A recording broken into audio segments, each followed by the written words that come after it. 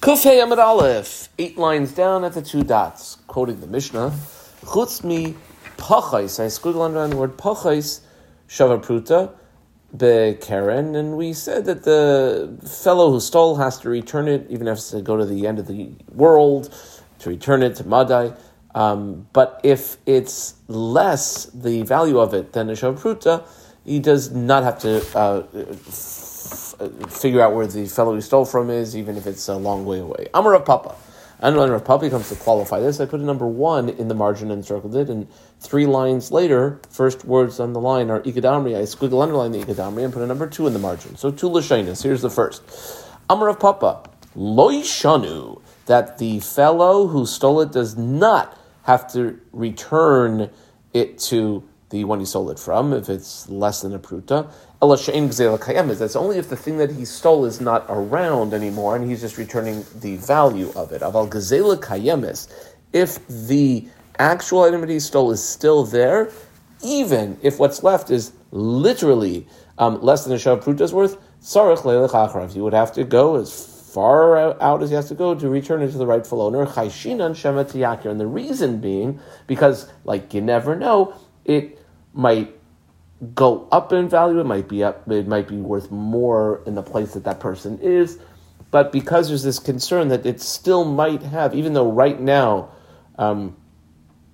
it's not worth a shav pruta where you are, you never know someplace else or at some other time. Ikadamri, I squiggle underline the Ikadamri, this would be the second lashon. This is sort of like Rav Papa going the other way. Amar Rav Papa, we underline his name, Lo yishanu gzela kayemes, v'lo yishna shein gzela kayemes. Doesn't make a difference whether the gzela is still around or not around. Eino tzarich leilech acharav.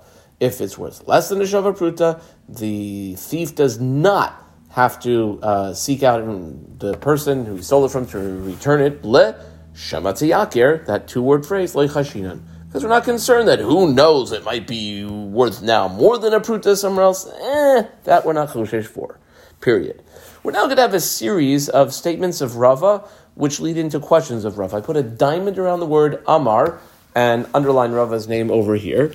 About 15 lines later, first word on the line is Ve'amar. I put a diamond around that and underline Rava's name. About 10 lines later, last word on the line is Va'amar. I put a diamond around that and underline Rava's name, which is next. And not on the bottom line, but one above the bottom line. Near the end, it says Va'amar. I put a diamond around that and underline Rava's name. It's going to be the series of Rava statements. Each one then is going to lead into a question. Now, the questions, if you wanted to mark it, if you skip down about 7-8 lines from where we are, last word on the line is Shtei. In the middle of that line, it says Boy Rava. I underline the Boy Rava. 8 lines later, last line is Rava. I underline Boy Rava. About 10, 11 lines later, last line is Mahu. In the middle, it says Boy Rava. I underline that. And on the bottom line, the last 2 words, Boy Rava, I underline that. So here we go. Here's the first issue. Amar Rava, Gazel shalosh agudais b'shalosh putais. Let's say a person stole from Bob 3 bundles that were worth, at the time he stole it, 3 prutas. And then, huzlu va'amdu al shtayim. The bundles decreased in value, and now the 3 of them were worth 2 prutas. What does Mr. Thief do? Im hichser lo shtayim. If he returned 2 of the 3, he's still chayv lahachzor lo yacheres. He would be required to return the 3rd bundle. I guess even though now it's worth less than a shav pruta, but at the time that he stole it, it was worth a pruta, and he has to return it. Vitana tuna, and it was taught by the author of our Mishnah here in the 9th parak. This was about 8-9 daf ago. We had a case, this is going to sort of paraphrase the Mishnah. I box it off. It goes from here till the end of the next line. Guzzle of a person stole, and we listed off a whole bunch of things, and including that was chametz v'avala pesach. If someone stole chametz from Bob a week before Pesach, and now it's the week after Pesach, let's say a box of Ritz crackers, the thief can go back to Bob on a week after Pesach and plop down the Ritz crackers and say, Haresha chalafanecha. Well, here it is. This is your thing. That's the end of the Tanaic source. Now, by the way, since it was chametz v'avala pesach, it doesn't have any value anymore. It's aser b'hana. Let's make a diuk, though, from this Mishnah. Taima de'ise beine. The reason why the thief can go plop it down in front of the previous rightful owner is because it still is there. That's why he can return the chametz. However, let's say he didn't have it anymore. He had stolen a box of Ritz crackers a week before Pesach, and now it's after Pesach, doesn't have it. Even though, truthfully, even if he had it now, it wouldn't be mammon because it doesn't have any value, but still, since originally mammon it did have a value, but the fellow would need to pay hachanami. So too over here, even though now the issue in question does not have a shava pruta, since originally it did, he would have to pay. Boi Rava, which leads us to Rava's question. I underline the Boi Rava. How about this? Gazel shte agudais bepruta. Let's say a thief stole from Bob two bundles that were worth together one pruta, v'hichser loy achas mehen, and he returned one of them. Mahu, what do we say? Mi amrina, do we say hashtaleka gezela? Listen, the person who stole it doesn't have the gezela anymore. The bachat's in the word gabe by him. It doesn't have the gezela, and therefore everything's okay. Oh, Dilma, or maybe halay had gezela dahav gabe, or maybe he didn't return the gezela that was by him, and therefore everything's not okay. He still has more to do. Well, that was Rava's question. Hadar Pashta. Rava, at a later point, turned around and answered it. Gezela ein kan, hashava ein kan. There is no item that was stolen here. There is no return. Now, what that ostensibly means is, well, there's no more gezela, and obviously then you wouldn't have to return anything else. Then there's no return. Well, 1 second, asks the Gemara, gezela ein kan, hashava yesh kan. If there's no more gezela, then seemingly it's because it was returned. Haki Kamar, the Gemara clarifies that this is the way to understand what was said. Afal pisha gezela ein kan, even though there's no gezela because it's less than a shava pruta, mitzvahs hashava also ein kan. It never was really returned because since what was stolen was a pruta and what was returned as less than a pruta, that cannot be considered a full-fledged return. Period. V'amar Rava. Put a diamond around the V'amar, underline Rava. Here's another case. Harei Amru. We know that a person who is a Nazir, at the end of his Nazir's period, part of the ceremony that he has to do is to shave with a blade all of the hairs of his head and bring korbanos, and that's the way that he ends his Nazirus. So if you have a Nazir shegilach that he shaved his head, however, v'shir, how much has to be shaved off? Well, he left shtei saris, 2 hairs. The entire head is bald as a baby's bottom. And there's still, though, 2 hairs. That's not considered the shtei saris. That's not considered as though there was a giluach. So this Nazir was gilach and left 2 hairs. Lo yasav alei klum. Okay, that's what Rava tells us. What's Rava's question? Boi Rava, we underline Boi Rava. How about this? Gilach achas v'nashra achas mahu. Let's say after there were just 2 hairs left, he shaved one of the 2 hairs and the other one fell out. What do we say? Well, Amar Rav Achami Difti Ravina, says Rav Achami Difti to Ravina, Nazir. 1 second. Let's just look at any Nazir. Let's say a Nazir with a full head of hair. Shagilach achasas. Let's say he had his hair being shaved off 1 hair at a time, or even left after that one section at a time. Kame baile Rava, is that a question to Rava? Like, that shouldn't be a question at all. For sure that would be a good giluach. Amarle, so says back, and Rashi sort of does a kolomar here, that this is definitely a good giluach, since there were 2 hairs left when the person came to shave them off. That's a shear that you need for giluach, and when he shaved one off and the other one fell off, that should be totally fine. So Amarle says back, Ravina to Rachmi Difti, lo, that's not the case exactly. Rather, tzricha. So a person who was a Nazir had all of his hair shaved off except for 2. And then, at a later stage, when someone came to shave those 2, one of them first fell out and the other one was razored off. How do we look at that? Colon. Do we say, A, O, Dilma B. A, Hashtamiha, Ha, Leka, Shear.